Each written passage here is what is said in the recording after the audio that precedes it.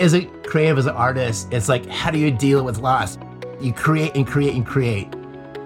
And that's how we extend the memory of our loved ones. We create. I'll never stop. You are listening to Change Lab, conversations on transformation and creativity. I'm Lauren Buckman, president of Art Center College of Design.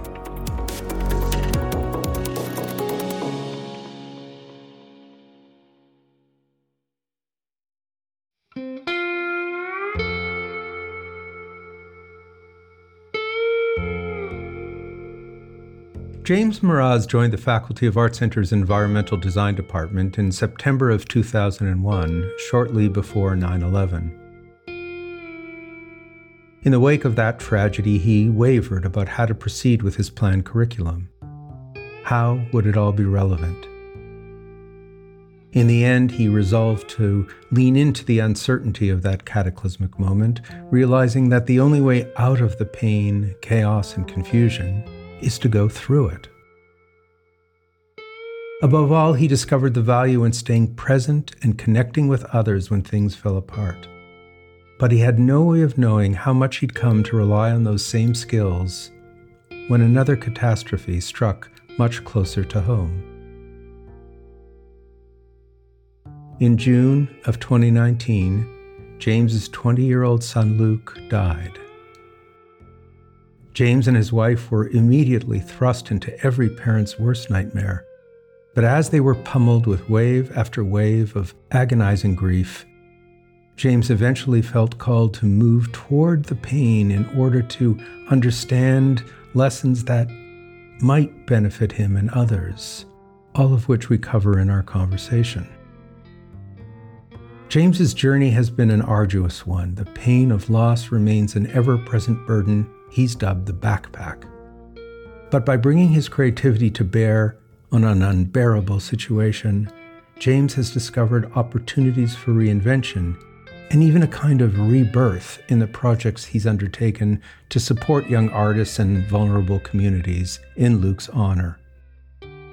Like the skilled designer he is, James has continued to ask himself the hard questions and has found renewed meaning in the simple act of showing up, even when part of him wants to give up.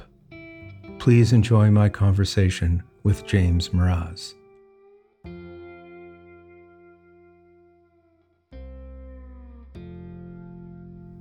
Hey, James. Welcome to Change Lab. Thank you for doing this. It's good to see you. Thank you for the invitation, Lauren. I'm happy to do it. I'm excited to see where this all goes.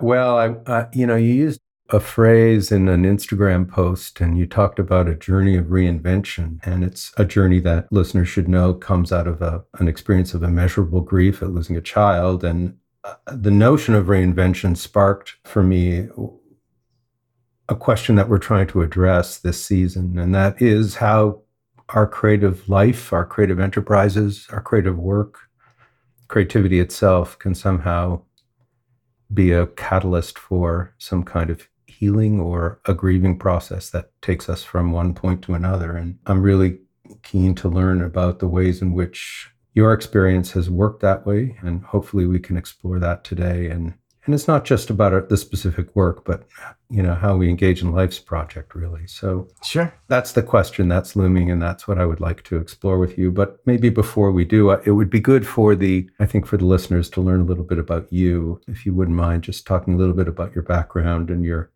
own creative interests as you moved from architecture to environmental design and what you've been working on here. Just give us a sense of who you are. Oh, there's so much there. I guess, let's see, where to start. I grew up in a construction family down in Orange County, Santa Ana. My dad was a contractor. For work, I was actually helping my dad's architect. So I was actually learning drafting from this old architect down there. And so I started to look at architecture schools in Southern California, USC and the Cal States, Pomona, San Luis Obispo, and SciArc. And I just thought to myself, this is definitely the place for me. So that became a whole new journey. And actually, I feel like my life changed radically. And can we fast forward to how you got involved with Art Center and the environmental design program there? Yes. So I'll never forget it. For one thing, my first term at Art Center was September 2001. and who cannot remember where they were. Right. And so that was my first term.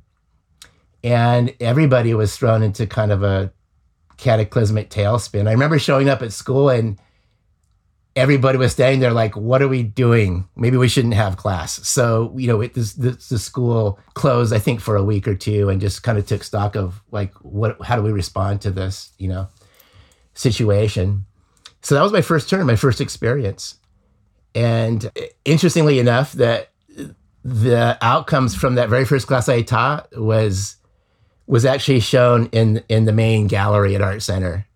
Just out of curiosity, did that first class you taught work with, wrestle with, leverage the 9/11 experience at all? Absolutely. I felt my whole life I've kind of lived on the surface of life. And I think that when anyone's faced with this, any kind of cataclysmic situation or disaster, you become confronted with the impermanence of life. That's a real moment. And I think we all fear it. So when we were confronted with that, we asked lots of questions. Mm-hmm. Like, what are we doing here in the first place? Why are we here? Or what's the meaning? And depending on the level of whatever tragedy you may face, I think you start to ask the deeper questions, And so at that moment on that class, I think there was such an uncertainty that it comes through in the expression. And I think as a good, if I'm a good teacher, I can invite that to happen in this work. Right. I mean, so much of this is what I want to explore with you here and what I'm so interested in terms of how our creative work, our expression can help us wrestle with difficulty, with uncertainty, with that kind of pain. Yeah.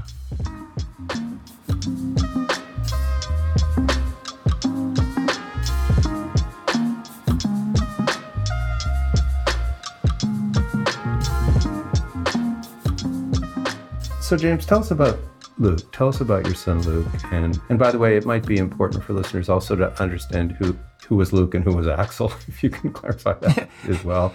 Oh my gosh, I've been evolving organically because of this, I'm a big Joseph Campbell fan. Follow your bliss, amazing things happen. That basically has been the model of my life. And up until 2019, it was all working for me. But let me talk about Luke. He's an incredible guy. And I continue to learn from him. But Luke was an incredibly creative person. We kind of raised him that way, to look at life as a place to just enjoy and take risks and use that for your own creativity, And Luke was... He made his own clothes. He studied fashion. He very much, I guess, like you call it cyberpunk. He was an incredible illustrator. He was working on his graphic novel, and he was kind of a rebel too. He was a skater. He dislocated his knee moshing in the pit, then continued to fix his own knee and go skateboarding. He's this kind of guy. Just incredible artist who lived his life with full expression. And, you really reflect on a person that's 20 years old, who's a creative, who hasn't experienced a part of life where you have compromise too. So, a total idealist, and a really open-hearted, always looking out for, his homies, as he would say. He had so many fingers in the pot. He was doing graphic design for a French apparel company. He was doing his own graphic novel. He was into assemblage art, he was making his own clothing and making products for his cyber future. His graphic novel he's working on is based on a character named Axel, Axel's a protagonist. And if you see pictures of Axel's Luke. Right. Axel is Luke. And Axel was a cybernetic hacker. He lives in a retro future Los Angeles, Neo-Tokyo environment. And he lives in a world where a future where the internet wasn't invented yet.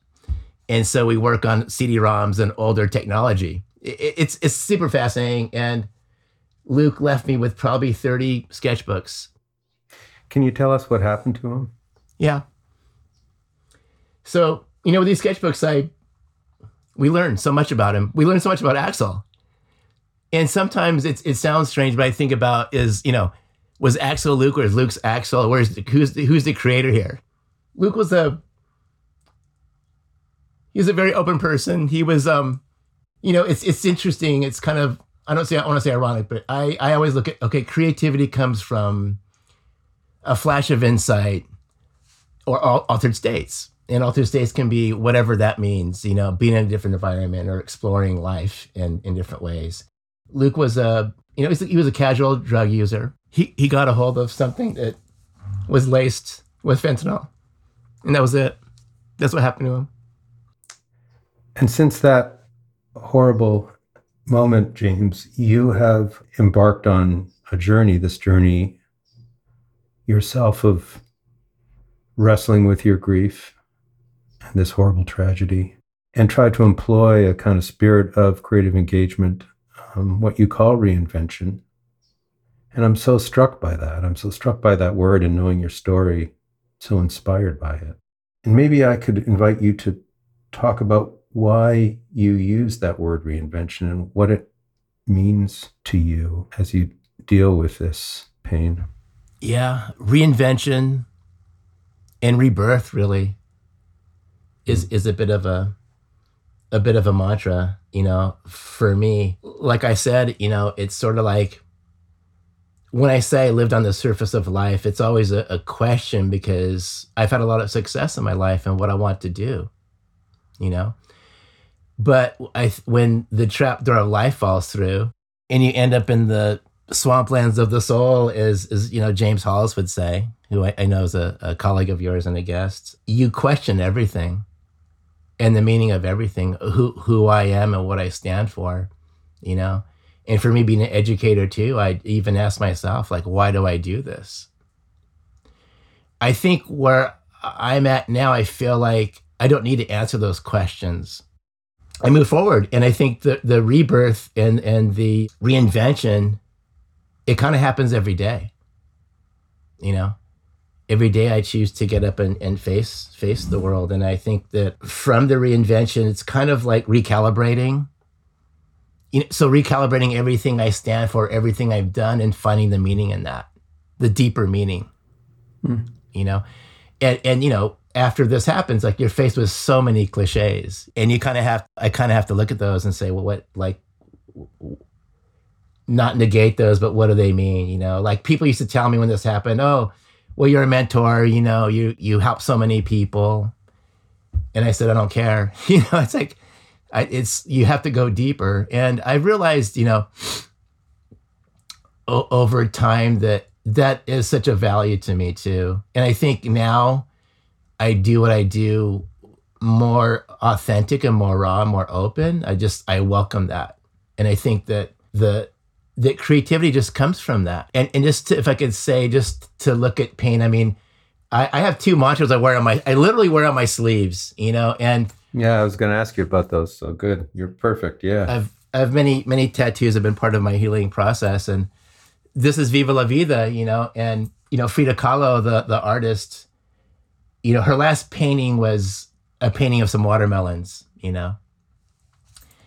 And then weeks before she died, she wrote on the watermelon, Viva la Vida, and Frida lived such a life of mental and physical pain, and suffering. And Viva la Vida literally means hooray for life. And even though she lived in so much pain, she created so much. She found beauty and magic in life.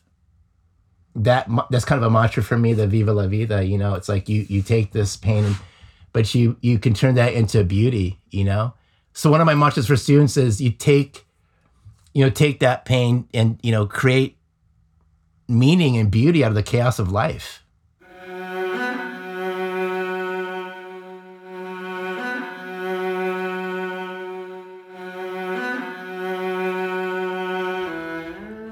On this arm I have, it says, and yet, and this is an illustration of a dewdrop. So Kobayashi Isa was a Zen Buddhist poet, and he experienced a lot of loss. And in 1820, he wrote this poem, "A dewdrop world is a dewdrop world, and yet, and yet."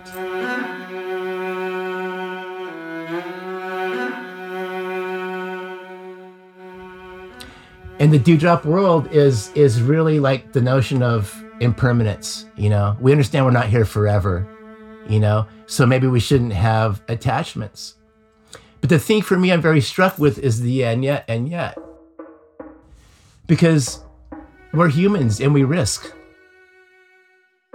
We risk love, and I think that, our souls like long for that tenderness. We risk that pain. And that's kind of beautiful too. And so, we can understand, and we hear this over in many philosophies, that we should understand that life's impermanent, but we're here to risk that, to risk those relationships,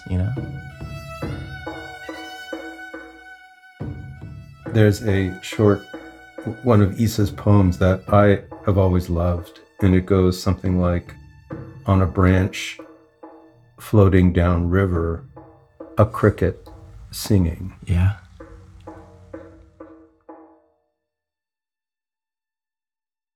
And like the one you talk about, that one always had great meaning for me as well, for very similar reasons, actually.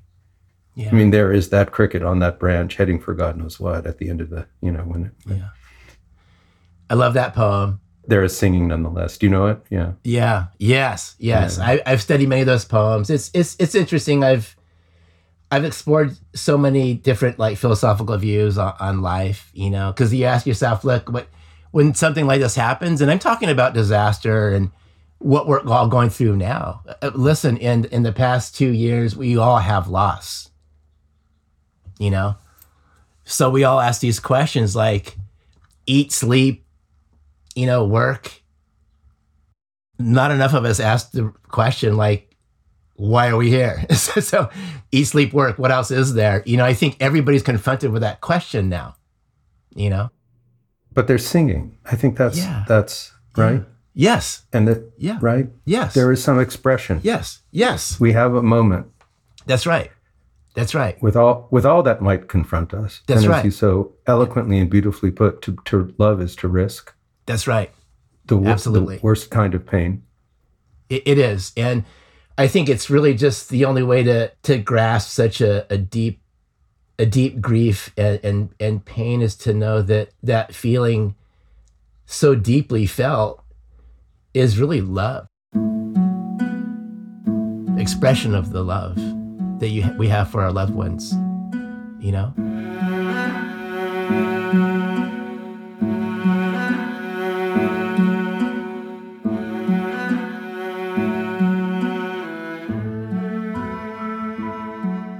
Maybe that's a good way to turn to my asking you to just tell us a little bit about this journey of reinvention, how your love for Luke became an expression after this moment, and maybe to tell us some stories of what you've been able to do or what you've tried to do in this reinvention.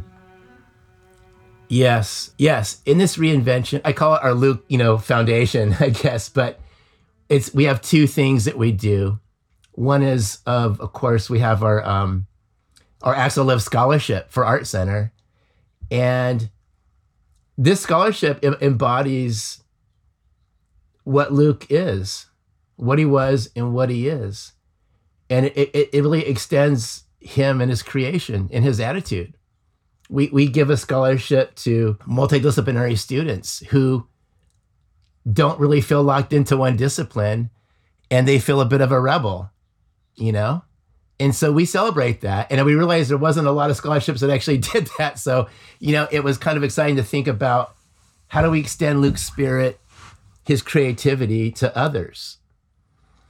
And so this scholarship celebrates we celebrates the misfit, the rebel who has many interests, and is out of the box in a way. And it's been interesting how it's evolved. We had our second scholarship this year, and some beautiful things have come out of it too. We asked, applicants to write about their struggles, about feeling like out of the box too, and it's an expression in itself that I've valued. Been such a healing experience to be able to extend Luke and his spirit in this way, which all comes from this loss and this grief. Another thing we're doing, it's huge, and it kind of came out organically, but we created Corrosive Complex Project. And people ask, hey, what is Corrosive Complex? So Luke called himself Corrosive Complex too, which was like everything he did, and we create with his work. And as a creative, as an artist, it's like, how do you deal with loss? You create and create and create. And that's how we extend the memory of our loved ones. We create. I'll never stop. So we actually create apparel with all of his art and all of his ideas. And it's been pretty successful. It's been exciting. His friends just thank me so much that this is the way we extend who he is and who he was. But it's gone beyond that too. Our base of folks that love what we do, and 100% of everything we make goes to, right now, there's 4 entities that we've been giving everything to. We give to DWC, Downtown Women's Center, who provide for homeless women and help them on another path. We give to End Overdose, a local LA group that's all about drug awareness, and they provide Narcan and test strips, since fentanyl is so prevalent in all recreational drugs, everything. We also we fund My Friend's Place in Hollywood. They provide for lost youth in Hollywood and homeless, and they help them get back on their feet as well. And so, the last 2 years we had Corrosive Complex, we were able to, in a healthy way, fund these entities. And I mean, I never dreamed of anything like this. But this is something that's come from all of this tragedy. Yeah. But an amazing story. I mean, I just want all of us listening here to pause for a moment to think about the human capacity to be creative is a way to keep love alive in a way for you, right? I mean, it's a way to honor, to remember, well, I guess the next part, the word I was going to use, I'll ask you, is it a way to heal? Yeah, and it's so interesting, and I think the past 2 years I've been involved in so many things, and I just, of course, I've, explored grief groups, and there's specific grief groups for people who've lost children, which is, it's literally anybody's worst nightmare, to lose a child. Losing a loved one is difficult. Losing a child is its own thing. And I've talked to so many people in these groups, and I sometimes I step away from it, but I think it's interesting when you say healing, because a lot of these people are really adverse to that notion. I think it's because they feel like there's a suggestion of being healed. And I think what that means to me, it's that pain, that grief is actually important. It's something you realize that can't be healed, or it won't leave you, because the love's present in that. So healing,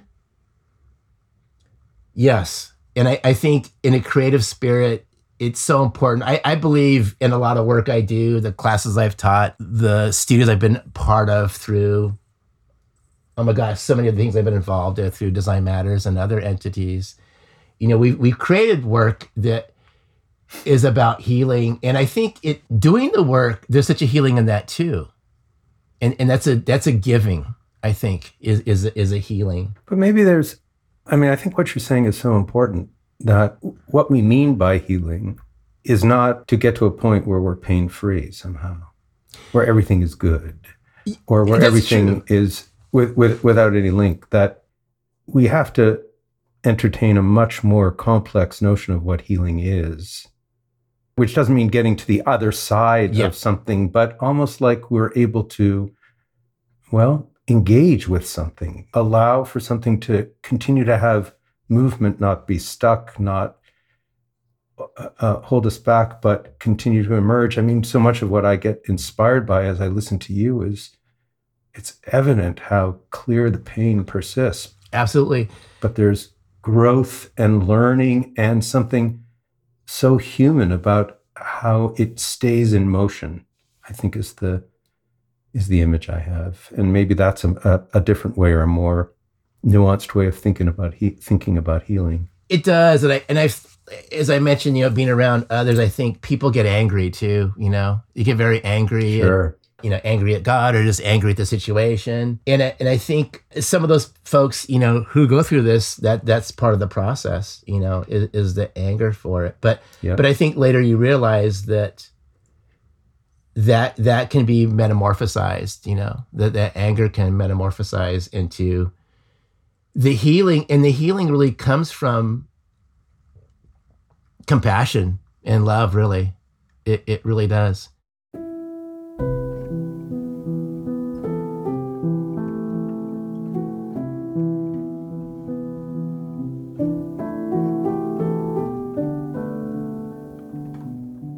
And two people that I've studied is, of course, Pema Chodron and Thich Nhat Hanh. And Thich Nhat Hanh would say, when you have these difficult emotions, walk with it.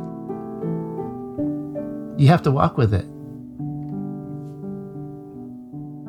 You have to be aware of it. You have to walk with it. That pain. Become friends with it. Become friends with fear, anxiety, and grief. Be friends with it.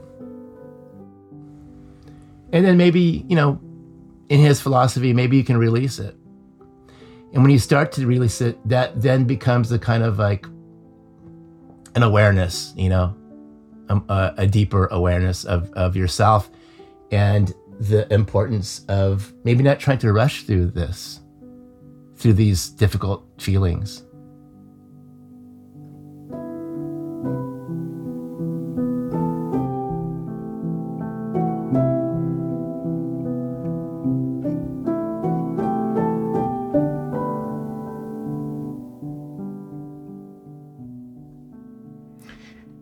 Is a parallel for you, James, that walking with it also means making with it, engaging with it, creating with it, building on it? Does that resonate? 100%. That's built into my DNA. And I guess, I don't know, maybe I can serve as an example of that, of how a creative person deals with loss. And like you said before, it's a process. I'm very careful about saying I've achieved this or I've achieved that, and that was a difficult thing for me to learn as an educator. We have these goals okay, now I've done this, I've done that, now I'm doing this. And I've gone over that because this isn't like that. So I think it's cyclical, it's waves, and that's a metaphor used a lot in grief is these waves come at you, and there's no control of it. And all you can do is surf, all you can do is surf and ride waves. And so for me, riding the waves is creating. But that exactly anticipates my next question to you, because you have created, but you're also teaching.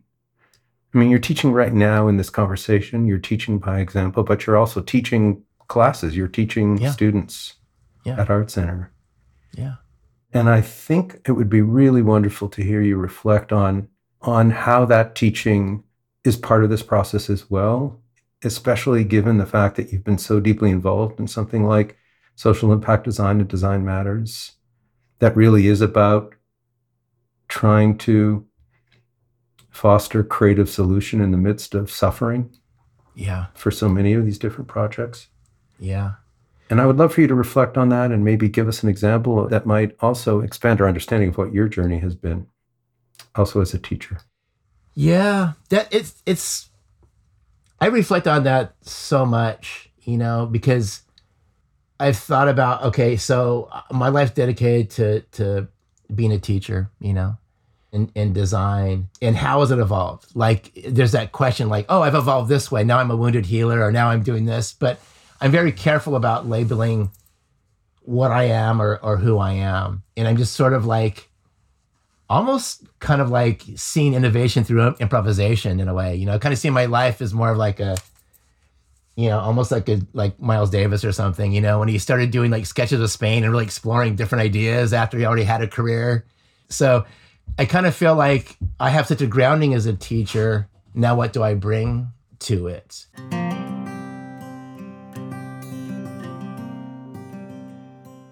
So I've been reflecting on some of the things I had done before, June 2019 in terms of teaching that I felt had an impact and had some aspect of healing, and what I've done after too. And maybe I view it differently now. And maybe I realize part of who I was is still who I am,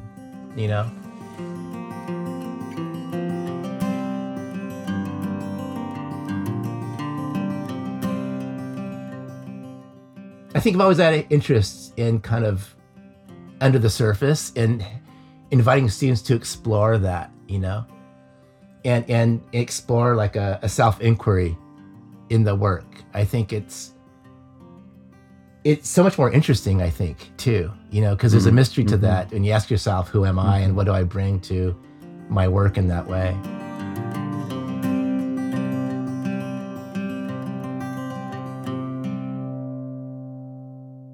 On another level of projects, this is, I guess maybe, I don't know if there's a different subject, but I just wanted to talk about Sanctum for a minute. So yeah, please do. No, okay. I think it's entirely relevant. Yeah. Okay, good. So a project I was involved in called Sanctum, which was really looking at our homeless situation, in the city of LA.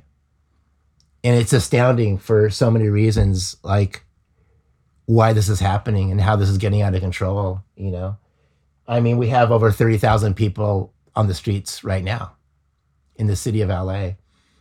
And so this came about back in February of 2018, and Mayor Garcetti he invited several design institutions, architecture schools to a meeting, and he said, hey, can you think about some solutions for what we're dealing with right now? Is design institutions, the premier design institutions of California, can you do this? And he had us all in a boardroom. So he said, well, look, we have these like 3 or 4 premises of what we'd like for you to think about. What we're thinking about is like, one is, how do we deal with getting people off the street right now? What can we do to help relieve this situation here? Another one was working with hygiene, how do we bring hygiene to people living on the streets? Another one was transitional living, how about more or semi-permanent living? What are the premises that you can do? Homeless crisis in LA is getting worse, and today Mayor Garcetti is talking about what the city plans to do about it. This is a developing story. He just announced millions of dollars aimed at getting people off the streets. Now the money will be used to add shelter beds, shared housing, clean up Skid Row, provide services to the homeless youth, and much more. I immediately thought I would love to work with students on the immediate problem, helping people get off the streets at this very moment. And so we took that on, and the brief was sort of simple in the sense of, let's create some kind of emergency housing right now that could be for singles or couples or people with pets. And the premise was that they told us that they could provide city-owned parking lots and build structures that could be on those lots for 3 months to 3 years. And so we built on that, and we learned so much on it. I had an amazing team, and we kind of looked at it. How do we go about doing this kind of project in a very sensitive way, So we got embedded with a lot of people in the community. We were able to get right in the middle of Skid Row and just walk around and be there. And it was so enlightening and so frightening to be around this environment, And so with reverence and with, a gentle way, we learned, how do we interact with people with this, who are going through this? One of the things that we did, I think made a huge impact on my students and me personally, was we provided lunch at the Downtown Women's Center. We cooked for 300 women and we served. And it's a simple act, but was such a moving experience. I looked in the faces of my students, and just the compassion, empathy is so authentic when you see people on their level and you're able to serve. it was such a beautiful thing. It was such a beautiful moment. And I think the healing happens there where for my students too, for me, it was like, I just realized the importance to that, that serving others in an authentic way is where you meet it, and we learned how to talk to people. And honestly, I had a frank conversation with my students. I said, look, if you think that homeless people got themselves in this position, you can't do this project. We have to have the filter or the mindset that, all kinds of factors can happen to people to get them in the situation, and be careful about the discussions we have with people. Like, we don't ask questions like, how did you get this way? Or why do you have a dog? You can't afford to have a dog. We actually opened up and said things like, tell us about yourself. Like, what do you want us to know? You learn so much more from that, I think, because then from those answers that they give, there's so much for us to learn from that. There's so many things that are going through my mind right now, but one thing I'm thinking about is an echo of what Father Greg Boyle says about his work too. It's not about standing in judgment as to why, in his case, these gang members are the way they are, but in amazement, standing with them in amazement for their pain and beginning there, that's what the service is about. And it's also not about the person giving the service. It's about the people who are in pain that we're trying to deal with. And getting that right is probably more challenging than one would think.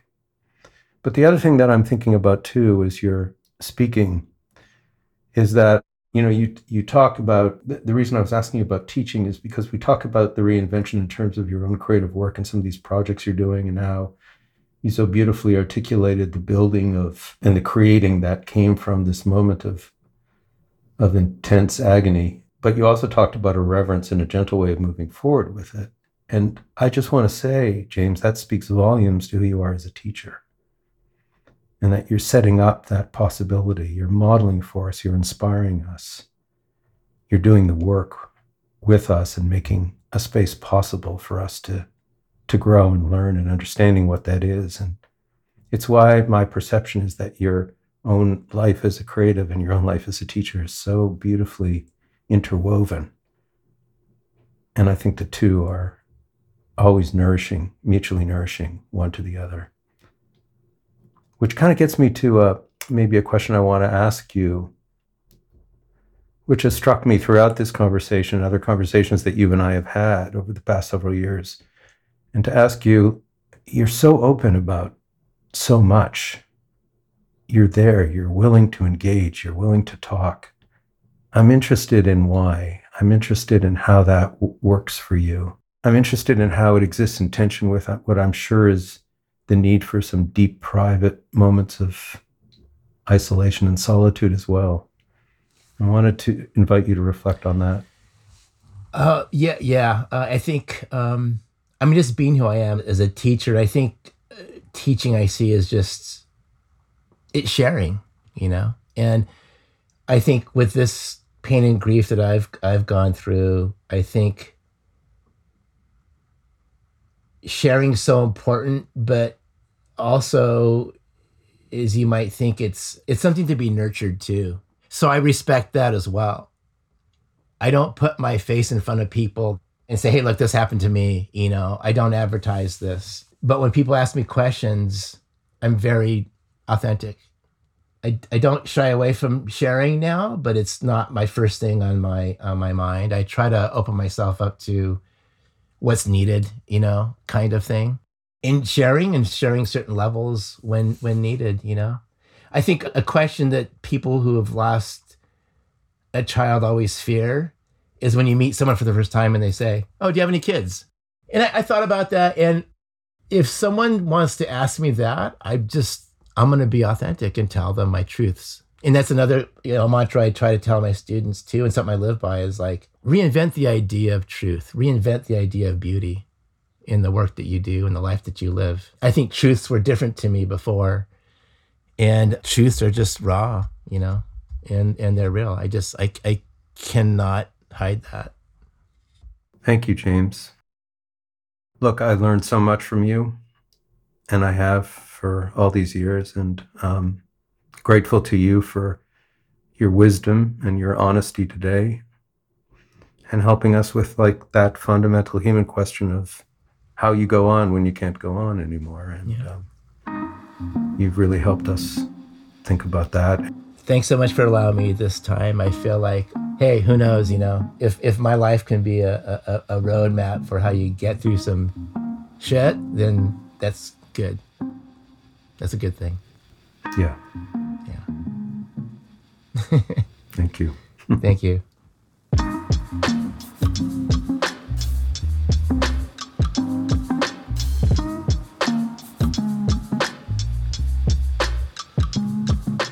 ChangeLab is produced out of Art Center College of Design. I'd like to extend a special thanks to our small but mighty production staff, producer Christine Spines, co-producer Lauren Mahoney, editor Emily Van Bergen, and post-production supervisor and production consultant Christopher Olin. Please take a moment to support us. You can do this by heading to Spotify or Apple Podcasts to rate and review our show. And while you're at it, share us with someone who is curious about the creative process. That's it for this week on ChangeLab.